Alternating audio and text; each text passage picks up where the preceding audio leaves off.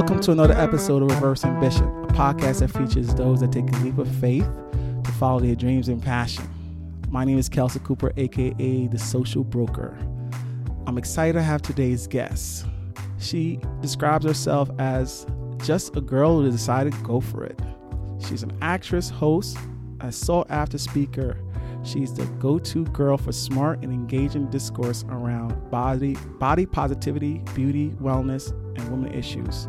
She's the host of BET's Don't Touch My Hair talk show, a topical series that addresses the concerns of Black women. She's also a published writer who has penned pieces for CNN, Essence, Nylon, The Huffington Post, Ebony, The Griot, Vibe, and many, many more.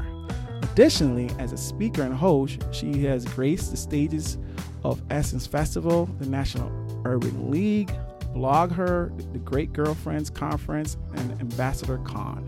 Recently, she co-starred on CBS FBI Most Wanted and will co-host on the upcoming season of Starz, Power Book 2 Ghost. Please welcome Raval Davis. What up, girl? Hey, you never realize how long your bio is, so somebody reads it. And I'm saying, yo, listen, I had to cut it down. I had to cut it down a little bit. Oh God, it's dope though. It's all dope stuff. I didn't mind reading it. I'm sure my listeners won't mind hearing it, yo. I'm excited for them to hear your journey. Thank you for having me. All right, so let's get this started. So what I usually do, my first question is take me through your journey, starting from where you went to school, where you went to college, you majored in, and then walk us through the journey in terms of where you are now and how you got here. That works? Woo, that's a lot, but sure, let's do it. Let's go. I'm excited. Okay. Let's go. All right. So I'm from D.C., from Washington, D.C. Okay, Chocolate City. Chocolate City, the original Chocolate City, although things are changing, you know. But I love D.C. I love that I'm from D.C. Mm-hmm. And I went to, and so since we're talking about schools, I know you're talking about college, but I have to shout out my elementary school, Nannie Helen Burroughs. Because it was such. What's the name of it again? Impactful. What's the name? What school was that? It's called Nannie Helen Burroughs Elementary School. Okay. And it was so impactful to go to school there. I actually recently did a commercial with one of my teachers, my fifth grade teachers, Mr. Wills, who just helped to transform my life. I was a writer, or he saw that I was a writer actually while I was at that school. He gave me this book of poetry by Nikki Giovanni. Mm-hmm. And that was my favorite writer. And also while we were there at that school, he would give us these not even African Americans, but not necessarily African Americans, but people in the African diaspora, right? So it could be anybody from like Queen Nzinga to like Madam C.J. Walker.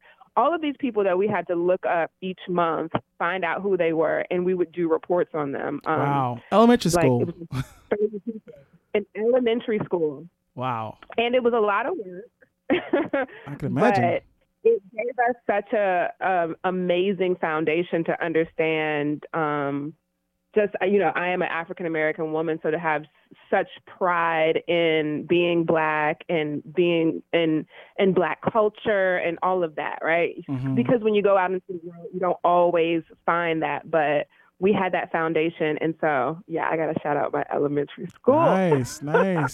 Wow. Yeah. But yeah, DC is awesome. After that, I obviously went to middle school, but I went to Duke Ellington School of the Arts, which is a pretty famous school. Dave Chappelle went there. We've got some other famous people that are not coming to my mind right now, but like Stevie Wonder would drop by. It was an art school. It is like the movie Fame, and I was an acting major. Nice. Also, like such an amazing opportunity, and I learned so much, and that really developed who I am. I then graduated from Duke Ellington School of the Arts and went to Rutgers, and Rutgers, New Brunswick, and went to Mason Grove School of the Arts, where I was a double major in, well, initially I was an acting major, but I became a double major in acting and English. Mm-hmm. I ran the newspaper there, the Black Voice Carta Latina, connected with Alfred Edmond of Black Enterprise, who really became a mentor. Also connected with, I'm sure you know Daytwan Thomas. Mm-hmm. Do you know Daytwan? I think so, Daytwan Thomas, who is, currently runs Vibe and Billboard, Yeah, and it's is cool just guy, like cool guy, real cool. Yeah, in journalism. So met him when I was in college. Him and Keith Murphy and all of those people kind of, took me under their wing, to a certain extent, and helped me get into the business of journalism and writing. So after college, that's what you did, or what did you do after college?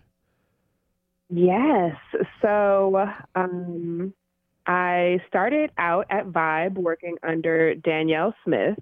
So, and let me just say this. I majored in acting, and really my dream and hope for a long time was to be an actor. But when I was in college, the woman who ran our program had this conversation with me. At the time, there were maybe two Black women who were like major actresses, which were Halle Berry and Angela Bassett. Like, they were kind of the only working Black actresses at the time who had like major careers. Mm-hmm. And she had this conversation with me that basically was like, listen, you're a Black woman. It's going to be really hard for you to get work. So, wow. You got to go into this knowing that. And, I'm like 18 years old. I'm like 17, 18 years old in my freshman year of college. And then she also said, and you have to lose weight. Like, What? in mind you. She was an advisor? She ran our program. She's in charge of the BFA, the Bachelor of Fine Arts program at our school. And she wasn't telling me things that I had not heard ever before. But in that moment, it was really discouraging. So, and I think it's not like this thing that no one's ever heard of, that, most actresses are very thin and will do lots of crazy things to stay thin, Right. And we didn't have, as many different types of people on television as we do now. Like, listen, don't give her no pass. Really, she was horrible. She was horrible. I thought she was horrible. Like, how, you're 18 years old. This is what you wanted to do. And she didn't tell you anything that will inspire you to move forward. I'm like, wow. Anyway, I'm sorry. I just had to say that. It was I had to say that. Thank you. Thank you for saying that. It was actually very discouraging. Uh-huh. And so I was also a writer. So that's when it discouraged me to the point where I was like, okay, clearly acting is not going to be a way that I can actually make money and support myself. Mm-hmm. So what else am I good at? And so I was always a great writer. I fell in love with it. Like I said, when I was in elementary school, I won awards like when I was a kid for writing. So I said, let me go be a journalist. And so when I graduated from college, I started out at Vibe working under Danielle Smith. I went from there to like Word Up, Hype Hair, Today's Black Woman. And I helped Angela Simmons start her magazine, The Rundown. At the time, I was on Run's House with her, which was really cool. And because it was like my first year out of college, everyone thought I was like famous and rich, which was not the case. You just had access. You had access, though. Yeah, but I think people definitely at that time had this false impression that if you were on TV, oh my gosh, and right, like, nope, I am making $25,000 a year. Okay, so this is just starting out. That's around how much money you made. Yeah, I may have made 30, but definitely like 30 and under. Were you living in New York at the time? I was in New York. That's what you made starting out as an editorial assistant, as a journalist in New York. Even had roommates, of course. Went through all of the roommates. but it was good times. Right, right. I mean, you were chasing your dreams, kind of, sorta, as a writer. Yeah. So that was how you started. How did that go? How did the writing profession go? And when did Oh you yeah, decide to just go for it? yeah. So it went great. I really liked what I was doing for a while. But at some of these companies, I kind of just felt like I was just like pumping out stories all the time. I eventually became the entertainment editor at Honey Magazine, working under Chanel Odom, which Nice. shout out to Honey, right? Honey was such an amazing publication. We did great things there. I want to say we gave Nicki Minaj maybe her first cover. Oh, nice. Um, yeah, and we gave Solange, not if not her first cover, one of her more iconic covers. Mm-hmm. Uh, Back before the cranes were in the sky. Right. We saw that. And we did like lots of fun and cool things, but the industry was changing at that time, and Mm-hmm. so literally, I mean, to this day, I still haven't been paid probably for the last, I don't know, The industry changed that month or quickly, two. or I'm sorry, what'd you say? did the industry change that quickly? Where they stopped making money like Yeah. that?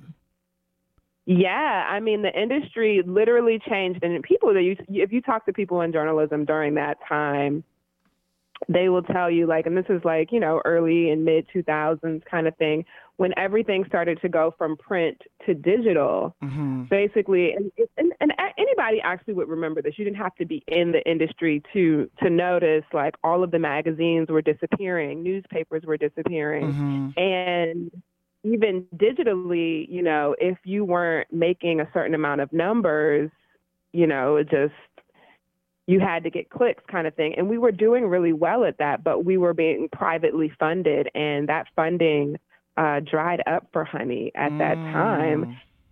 And literally, it was like we didn't know, what was going on the business side, because also with journalism, you people will tell you like it's like church and state. It's like the business side. There's the publisher and their whole life and what they're doing over there, and then there's the editorial side. And kind Mm-hmm. of, the only people that are really talking is the editor in chief and the publisher. Everybody else is kind of very separate. So we literally like came in to get checks, and it was just like, it would be like, oh yeah, they're going to be ready. We'll give, and then it was just like, oh, the offices are closed. Wow. How did you deal with that? How Office did that? How did doors you locked. handle that? Oh my God, it was so stressful. It was really stressful. I remember like telling my mom, and my mom just, she didn't work in the same, she wasn't familiar with the creative industry. So she was just like, that can't happen. They can't Right. just not pay you, Right. like, what do you mean?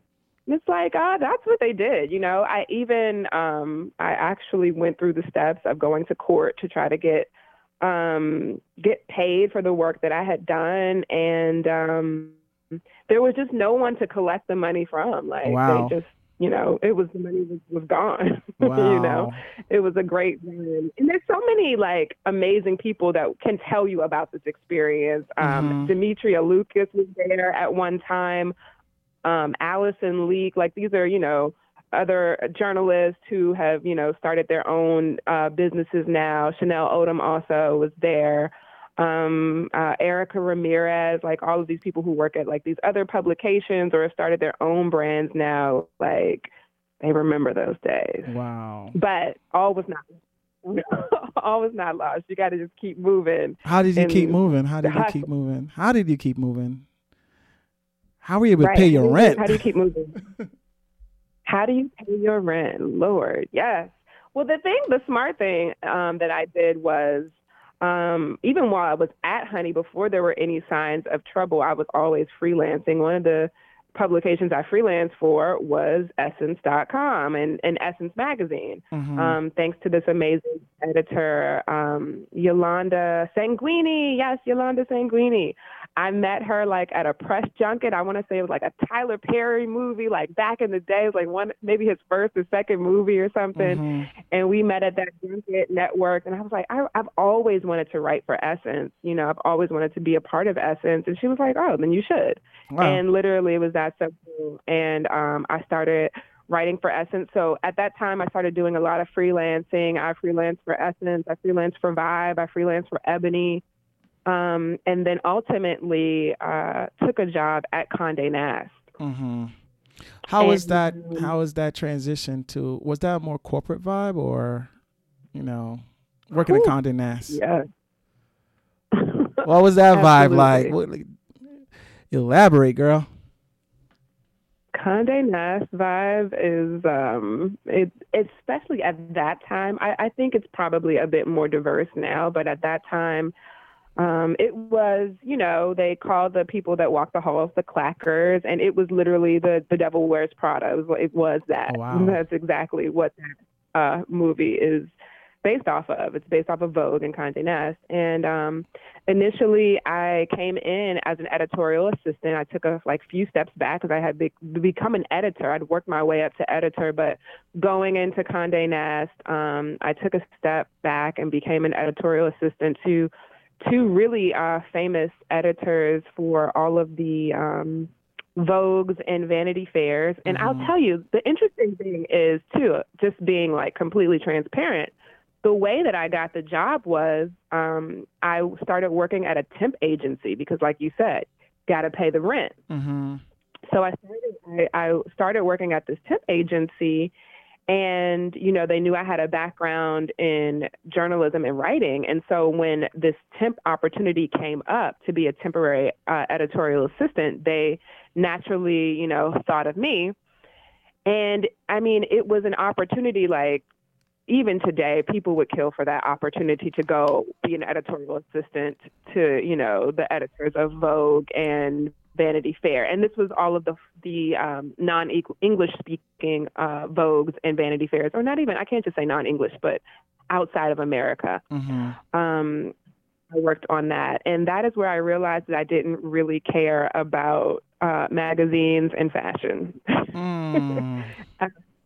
Yeah, it was really, really stressful. And they wanted to argue with me about how to say names of fashion houses that I didn't care about. And so from there, I transitioned into marketing at the same company and started working in marketing at Condé Nast, and then went on to have an entire marketing career. How was that? What'd you say? How was your marketing career? How was that? How was that experience? Yeah, I mean, I think that's where I really found my footing as an executive. I went from Condé Nast to a company called Primary Wave, where we managed Melissa Etheridge and CeeLo Green and a lot of other people, which that was actually kind of my first foray into the music industry, but still working as a digital marketer. Mm-hmm. And from there, I went to a major label, went to Sony Music, and was the director of digital marketing there, and worked on really cool projects like Prince and Michael Jackson. Nice. Yo Gotti. I mean, it really ran the gamut. I worked on Bobby Shmurda. I did the rollout Did you? for, yeah. That wave was so crazy. It was a crazy wave. And yes, that was my digital marketing. I can't take credit for all of it because he is such an amazing phenomenon, and he was such a great kid at that time. He's obviously a grown person now, but yeah, he's just charismatic and amazing. So he created a lot of that on his own, but we were able to really kind of take it to the next level and create this amazing wave in music and in New York in general. I remember when Jay-Z called The Office, Oh, word. Called and was I got my eye on him. Yeah, wow. you guys are killing it with this. Yeah. It's unfortunate what happened to him. Moment. It's been very unfortunate what has happened. And I have faith that he'll come back from that. I know, but he had such a So, momentum. That's like the height of his fame, you know? yeah, yeah, it was huge. The momentum was so major. Hmm. And yeah, I mean, I won't get into the politics of that, but it's like you said, very very unfortunate Hmm. how things went with that. But yeah, so worked on him. I don't know if I mentioned Tamar Braxton. Lots of major artists. But the thing about it was that that music was never really my passion. I Hmm. got to be somewhat creative, but it was still very much a corporate structure. It was very, very stressful. And I would be working until like, I remember being in the Sony building, that iconic building, I think was the address 500 Madison, I think Yeah, is what it yeah. is. It's on that. Yeah, and being there and I would remember being there so late one night that the lights turned off in the entire Wow. building, and I was like, Wow. Were you at least getting paid "Yeah." though by then? You said was I at least getting paid well? Yeah, compared to how you started. I was.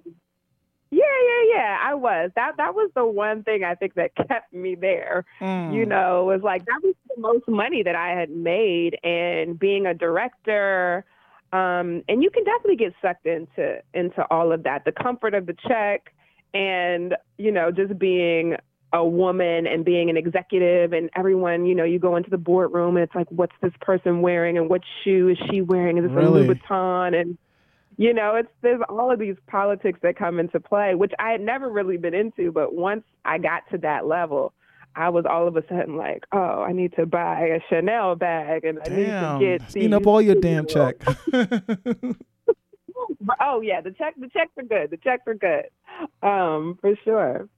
Nice. But I just ultimately realized, like, just being so stressed, I started to question, like, why am I doing this? Mm-hmm. Um, And like I was just like, and I kept saying to myself, what am I passionate about?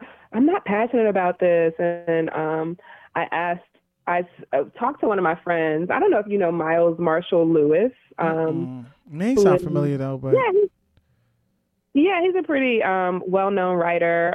Also from the Vibe days, and has mm-hmm. written lots of cover stories for Essence and blah blah blah, and a few books as well. Nice. He gave me this book called The Vein of Gold, to help me find my passion. That happened. And then also, one of my good friends suggested that I go to Tony Robbins' Unleash the Power Within. Mm-hmm. Did you do all that? And I did. I did do all of that, and I walked on fire. You what? Um, I don't know. Are you familiar with Tony Robbins' Unleash the Power Within? I'm familiar with Tony Robbins, but I don't remember, I'm not familiar with Walking on Fire. Like, wow. Wow. Yeah. So when we finish this, you'll go Google the pictures of like You Oprah, know I am. or the video of Oprah like walking on fire. But that's like his big thing. That was like one of his big draws, or what he's really well known for.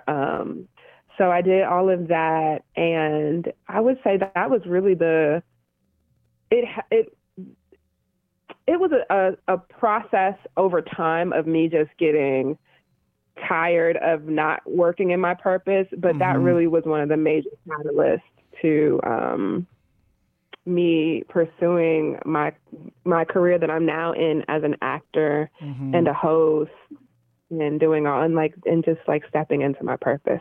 Right. So after the Tony Robbins Walking on Fire, what did you do to like F music industry? I'm going to be an actress. And how did you start Yeah. that? How did you start that journey? Like, Yeah, I know. It's like it was such a journey. How did I start the journey? Well, for one, um, I, I guess so. So that program, the Unleash the Power Within, it causes you to really want to make a drastic change in your life. He does this thing where he takes you through a meditation. It's kind of like a negative meditation of what your life will be like mm, if you don't pursue the things oh, that's that dope. you truly desire. Yeah. Like if you never go after that girl that you really want, if you never try to get that job or start that business or whatever, what does your life look like? And it's like, okay, now you're 40, now you're 50, now you're 70, you're 80. Like, what's going on? So, I mean, are you married to somebody that you hate because you didn't go after the guy that you liked, you know, whatever. And he takes you through that meditation. And when I tell you, you're in there with people were like wailing and crying. It was such a transformational moment. And it really was that for me, too. You were wailing and crying? I have to. Were you crying? I did cry. I definitely did cry. I wasn't the person wailing, though. I did remember there was a person in there that was literally like wailing. You probably had one eye open and was like, what the hell? It was like we were at the funeral and, you know, the whole family had died or something. Somebody was wailing so much, you know? Right. Yeah. But so I knew I had to take an action to change my life, but I didn't know how to do it. And I think that's a really honest place to be. I knew I wanted to become, I had decided, and I always knew in my heart that I wanted to be an actor. But the thing that I did that really like changed everything was I sent out an email to every person that I knew at the time, which included, you know, like celebrities I'd worked with, artists, managers, regular people. We went to kindergarten together and I had your email address. You got the email. And it was basically an email that was just like, hey, I know I've been working as a music executive, but I really want to be an actor and I have no clue how to do it. If you know anybody, if you have any information, I would love, you know, to have it or know that person. And that did a few different things for me because, for one, I was really afraid of what people were going to think. Right. You know. I was bold. Yeah, I was bold. Well, I can be extreme, but it worked for me in that sense because I had this fear of like, oh, what are people going to think? People are going to say, oh, this executive now, she wants to be talent. Okay, she's crazy, you know, like people are going to laugh kind of thing. And I actually talked to my therapist about this and having this fear of people. And she said to me, who are the people? And I was like, well, you know, the people are going to be like, and she's like, well, how many people are we talking about? She's like, is it like thousands of people in an arena? Like, are we talking about like a few hundred? Like, what are we talking about when you say these people? And it really made me realize like, okay, yeah, I'm really probably just talking about my friends, you know, and a few family members. It's probably like less than 25 people that I think, you know, maybe some old coworkers, maybe we'll, you know, say it's 30 people who are going to be laughing and looking at me like, what is she doing? Right. But, you know, so that helped me to make the decision to like actually reach out kind of thing. But the crazy thing was that the response to that email was just like, it was so much love. Like it was, nice. It was like, yeah, it was great. It was. What was the response like? What were people saying? People said things like, I knew you were creative. I was waiting for you to make your move. Like I knew, like it wasn't a surprise for people. People were like, I was waiting to see, you know, when you were going to do what you were going to do, because that wasn't really you kind of thing. And people were just excited. And a lot of people actually responded with resources. So some people just like were like, oh, my cousin's an actor in Atlanta. Let me connect you guys. And I was able to have a phone call with somebody who was really doing it. So that was great. Wow. And then also one of my friends who's a TV personality, once upon a time was pursuing acting. And she was like, oh, I had this great agent back in the day. Let me connect you guys. And, you know, maybe you guys can work something out. You know, it was a shot in the dark. She hadn't talked to her in forever, but she was just like, yeah, I'll connect you guys. And I wound up meeting with her. She liked me. We met in that meeting. She decided that she wanted to work with me, like right there on the spot. Wow. Which was this like your first meeting? That was like my first meeting. Wow. It was first meeting, and she was like, "Yeah, I think you're great. I can do a lot with you. Yeah, let's work together." I was Wow. like, So you were afraid of nothing, huh? "What? What'd you say?" You were afraid of nothing by sending out that email. I don't know. I think I was in such an excited place that, and when I got those responses, Mm-hmm. it was really so encouraging that like fear didn't come into play anymore. I'm sure I still had some fear of like not knowing what the heck I was doing, going to meet with this woman. Right. But I was just like, it's kind of like when you're starting at the bottom again, because that's literally what I felt like I was doing. I was like, I've worked How all old these were years. you around that time? How old were you around that time? Oh, goodness. I was 30. I think I was either 30 or 31. Okay. But by industry standards, I think I was 31. Yeah. By industry standards, too freaking old to be starting a whole new career and starting an acting career. Like, of all the industries to be starting, right. Right. People feel like you need to be an actor at like, you need to be an ingenue at 21, at, 19 kind of thing. You did it anyway. That's dope. Yeah, but I had to, like, cause I was, and that's the thing is when you do start from that level, it's great because it's like, you don't have anything to lose. Right. Right. Right. It's like, this can't get, I'm literally at the bottom of the totem pole. This can only just get better. They're either just going to say yes or no. If they say no, I'm at the same spot where I started. Right. If they say yes, if they do want to work with me, then, on to the next level kind of thing. Did you leave the industry, the music industry? I mean, at that time, sorry, say that again? Did you leave the music industry at that time? After you sent, did I leave the music? Yeah, after you sent your email, were you still in the industry or did you leave? Yeah. So I left the music industry. I took an additional role at President Obama's My Brother's Keeper initiative, doing digital marketing for the New York branch under Mike Muse. Okay. In association with the SBA, the Small Business Association. And that was like my last kind of role in marketing. That was a step outside of music, but still in the digital marketing field. And that came to a close, obviously, because the president was no longer in office. Oh, my God, we need him now. Man, do we? Okay, SOS, Obama, SOS. Lord have mercy. Lord help us. Lord help us. But so that came to a natural close. And at the same time, I had been planning to make this move at the same time. So, it really worked out. So how that transition was kind of smooth, or was it, you start from the bottom again after you after your meeting with your now agent? How did that flow? Man, I was really excited. The one thing I will say too is prior to working for on the My Brother's Keeper initiative, the last company that I worked for at the major label, they had to give me a small payout, right? So that I utilized that, and I always say people, like, when they're about to make the cliff jump, like, if you can save, it's great.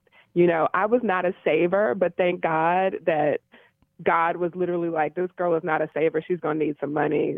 Let this company pay her, kind of thing, something. Nice. And so they paid me like this sum of money, and I was able to kind of use that so I didn't feel as much stress my first year as I was, going out to auditions and everything. And that was really, really helpful. Not to say that I didn't feel stressed my second year and the third year, I definitely got to the stress part, but the first year, which I think the first year is so important because you really need to be like in a good space to be able to attract the opportunities that you need to. And I started working with that agent. I think it was a little over 30 days later that I had booked my first national commercial. Wow. Yeah, first Nice. gig. How Remember did the you first feel? gig? How did you feel? Did it justify the move? The risk taking you took? When I tell you, I felt like I freaking won the lottery. So this is the thing, actors will tell you, like getting a national commercial is like a major thing. And for that to have been the first thing that I booked was really just confirmation. Mm, Yeah, it was so good because it wasn't like, like a cute little job where they were like paying me $1,500 or something like that. It was like a really nice check. They flew me to Miami. They treated me like I was Beyonce. Okay. nice.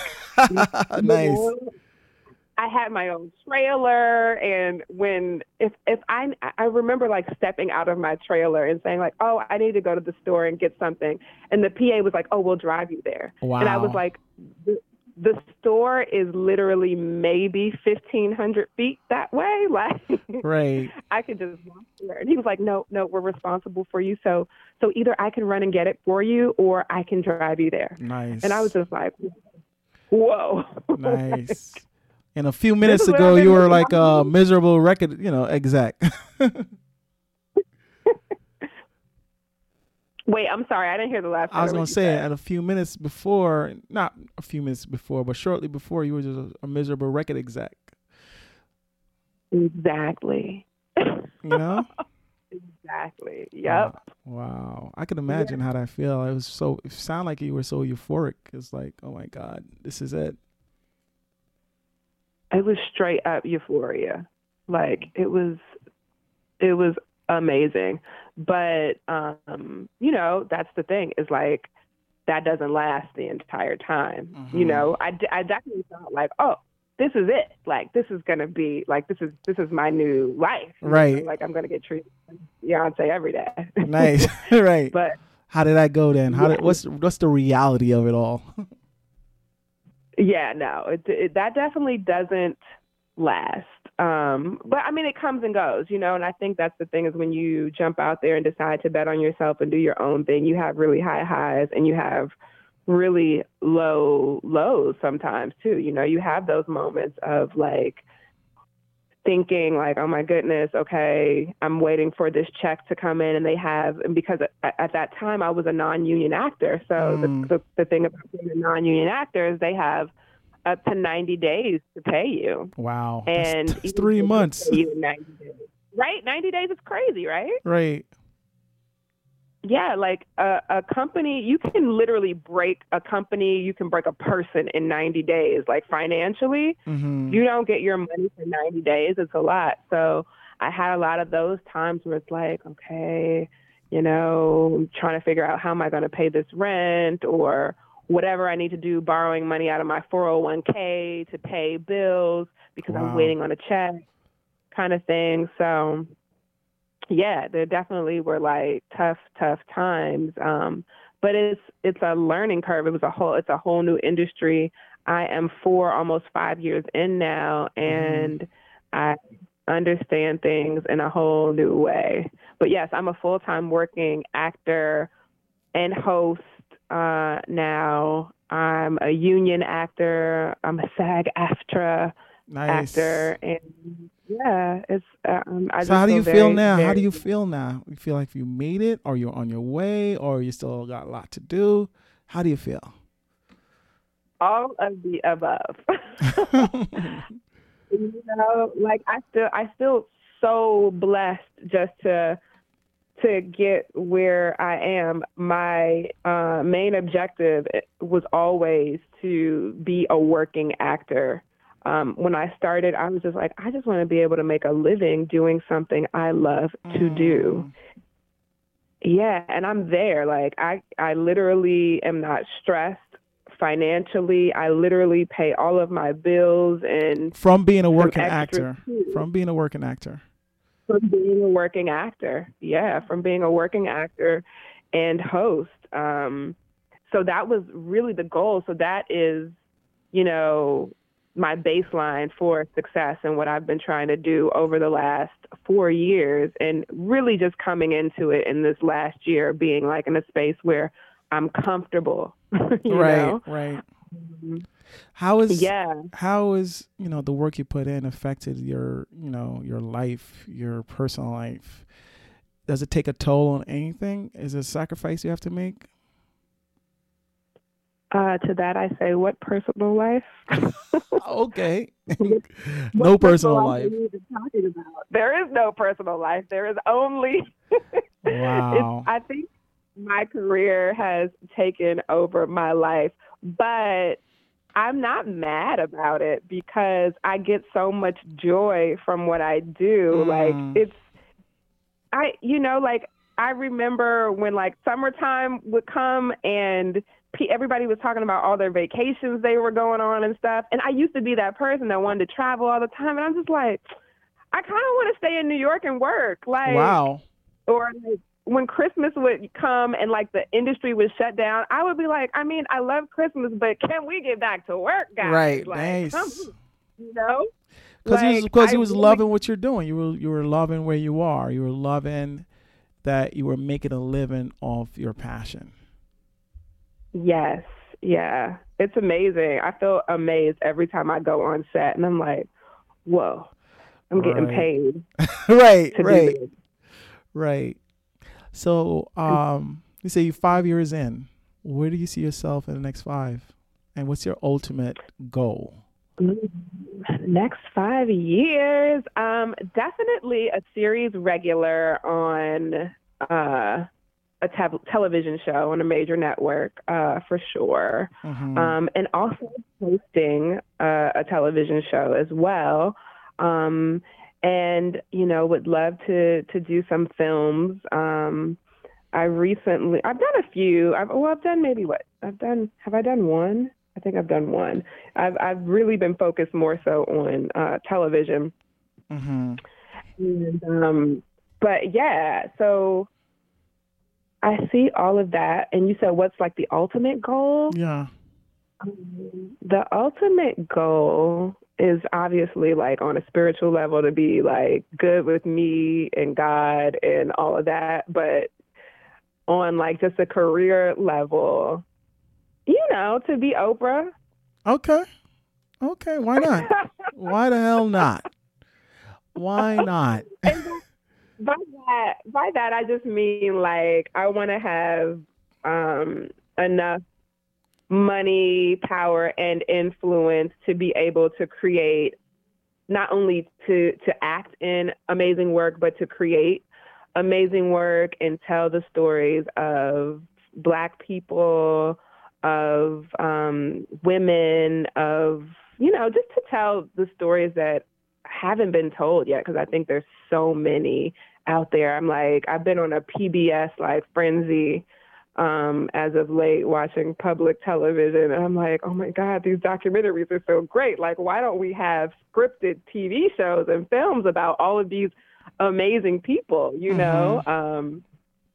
And so, yeah, I hope to be in a space where I can really influence the industry because being an actor and being on screen is often it can be very influential obviously to the people who are watching. People need to see themselves and see a reflection of themselves, but also to be more influential behind the scenes as well. So Right. I think yeah, that's like the ultimate goal, to I be think a I think your time creator. I think your timing is right because I think more and more of our stories are being told, and Hollywood is finally seeing the money making opportunities in our stories. So I definitely Yeah. think you could do it, and I definitely think you will do it. So let me wrap this up. Thank So this is you. a great Thank story, you. by the way. I mean, this is exactly why I do this podcast, because I feel like there are so many people like you who are miserable at what they do and they're so scared to take their leap. What would you Yeah. advise those people that's in corporate America, wherever they are, not living their purpose and not loving what they do? What would you advise? Also, what would you advise somebody like 18 years old who had an advisor said lose weight and freaking be realistic in terms of your goals? What would you advise a young girl like that? Yeah. Um, yeah, I would say, what I say to that is that you are perfect as you are. And the reason you know that is because God created you how you are and loves you just how you are. And that's how you know that deeply. But also, whatever industry it is that someone's telling you you can't be a part of because of the way you look, the color of your skin, how your hair curls, what your body type is, whatever, that industry is actually waiting for you to be the first person or the second person to revolutionize it, so that then all of the other girls who look like you can be a part of that and can see themselves and be reflected in that. And that's in industries across the board, whether it's TV, whether it's in the boardroom, whether it's in beauty campaigns, whatever it is, you know. Yeah, I would say that, like, there are no limits. That's dope. What about the miserable 9-to-5er who knows that they're not living their passion, and they may forgot what their passion is, you know? How do you advise them to reconnect with that and do what they need to do afterwards? I like the way you said that, actually, too, that they may have forgotten what their passion is, because I think that sometimes is the case. Mm-hmm. But I don't think we ever are, like, it's never a case of we don't know what our passion is. We know really from the time that we're children, and usually whatever your passion is, you probably were doing it when you were like 10 and 15 and throughout your life. So I think rediscovering your passion can be an amazing journey of just trying things out. And so maybe on your journey right now, I think, like, it's important to, like, reframe things, because maybe you're not miserable in your job. Maybe it's just like that season, it's time for it to come to a close, and, like, you're ready to explore something new and something different and try something else out, right? But I know it's hard with, you know, that check. It's hard to say no to the check kind of thing. But I just have to encourage people that when you live in your purpose, it's just an indescribable feeling, you know, and you will be supported. You'll be supported by others, and you will be supported by God, the universe, whatever you want to call it. I call it God. God will support you and have your back, because God put you on the planet for a purpose. And when you get into that purpose, literally nothing can stop you. You know, like, when you're actually using the gifts that God has given you. And in the same way, the thing is, if you don't use the gifts that God has given you, you know, and really be in your purpose, that misery that we often feel, it's almost like a curse kind of thing. It's like we are, you know, put on the planet to do something, to change things for a purpose. And if we don't act out on that purpose, if we don't really, you know, utilize our gifts, then I think that's that misery that we feel. It's almost like a curse. It's like a lifelong curse. And you see people leave the planet who didn't get a chance to do the things. It's painful, you know, to see that. Wow. Yeah. Raval, I had an amazing time listening to your journey, and I really thank you. Thank you for sharing it with me and then sharing it with my audience. I'm excited for what you're doing. I'm excited for the things you're going to be doing. And I'm looking forward to you giving Oprah a run for her money, girl. Oh, my goodness. I don't know about all that. Manifest that. Manifestation. This is like the time of manifestation. I truly believe that, you know, and Amen. I think you're manifesting your life. And I think it's very inspirational. And I really, really want to thank you for sharing it, your story and your journey. Thank you so much for having me and for letting me share my journey and my story. You know, I really appreciate it. It's all love. It's all love. I've been keeping my eye on you, girl. I'm so glad you decided to come on here. Thank you. All right, girl. Have a good one. Okay, you too. Bye. Thank you all for tuning into Reverse Ambition Podcast. It is really a pleasure sharing these amazing journeys with you. It may take some time for you to find your purpose and realize your dreams, or for your purpose and dreams to find you. When it happens, don't be afraid to pursue them. Be more afraid if you don't. Trust God, trust your journey, and most important, trust yourself, and it will all work out. Until next time, I am Kelsey Cooper, the Social Broker. Thanks again for listening.